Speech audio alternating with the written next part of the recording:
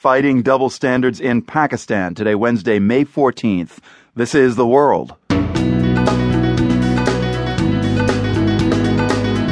I'm Marco Werman. A Pakistani author chafes against her country's unspoken rules. Men and boys' sexual behavior is condoned, it's approved of, it's seen with admiration, and women's sexual behavior, girls' sexual behavior is sought to be controlled and clamped down upon. She's hopeful, though. Stick around to hear why.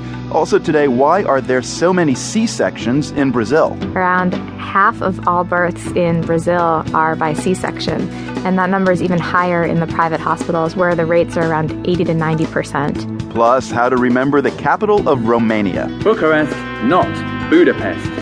The Bud and the book might sound similar, but the pest is different from the rest.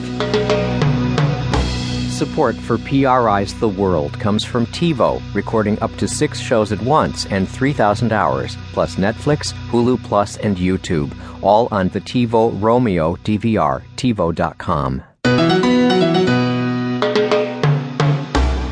I'm Marco Werman. This is The World. Prime Minister Recep Tayyip Erdogan of Turkey has gotten used to people protesting against him. But this time the protests are different.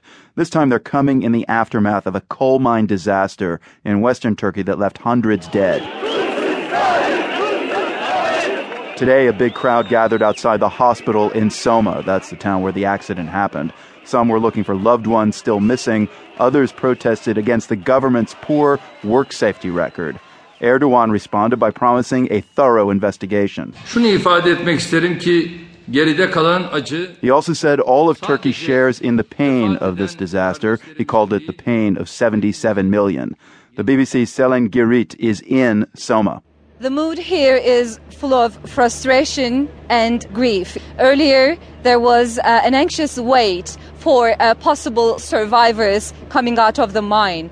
But now, it's almost 30 hours since the explosion took place, and the hope has left its place to frustration, as I said, because the energy minister was talking about a carbon dioxide and carbon monoxide poisoning, and what the miners down there had was only gas masks, which could only protect them for 40-45 minutes. As it's been hours after the accident, the hope that there might be a survivor emerging from the mine has almost totally disappeared. Earlier, I was at a hospital where the injured are being treated, and I saw 13, 15-year-old youngsters protesting against the government, calling for its resignation, and chanting slogans like, "It will be your turn if you stay quiet now."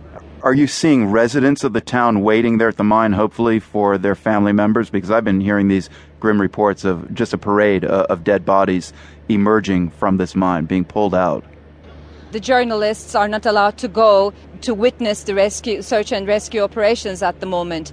But TV footage that I have seen earlier showed very intense, very emotional scenes of people waiting for their loved ones at the mine, just waiting to hear some good news. You mentioned some of these protesters who are really angry. They're shouting at Prime Minister Erdogan, who was actually, I gather, in Soma earlier today. Why the anger directed at the Prime Minister? The Prime Minister, as you said earlier today, visited this town and gave a speech comparing the disaster that has taken place here to what has happened in Europe in the beginning of 1900s. And he said, well, this is the nature of this job. When you're in mining, these kinds of things happen. That kind of attitude probably was the main reason of the frustration and the protests that took place today. And I have to add one more thing. They are particularly complaining about the lack of mining security in this town. The opposition had asked for an inquiry, a parliamentary investigation to take place about the mining security, particularly in Soma. But that inquiry was rejected by the government just 2 weeks ago.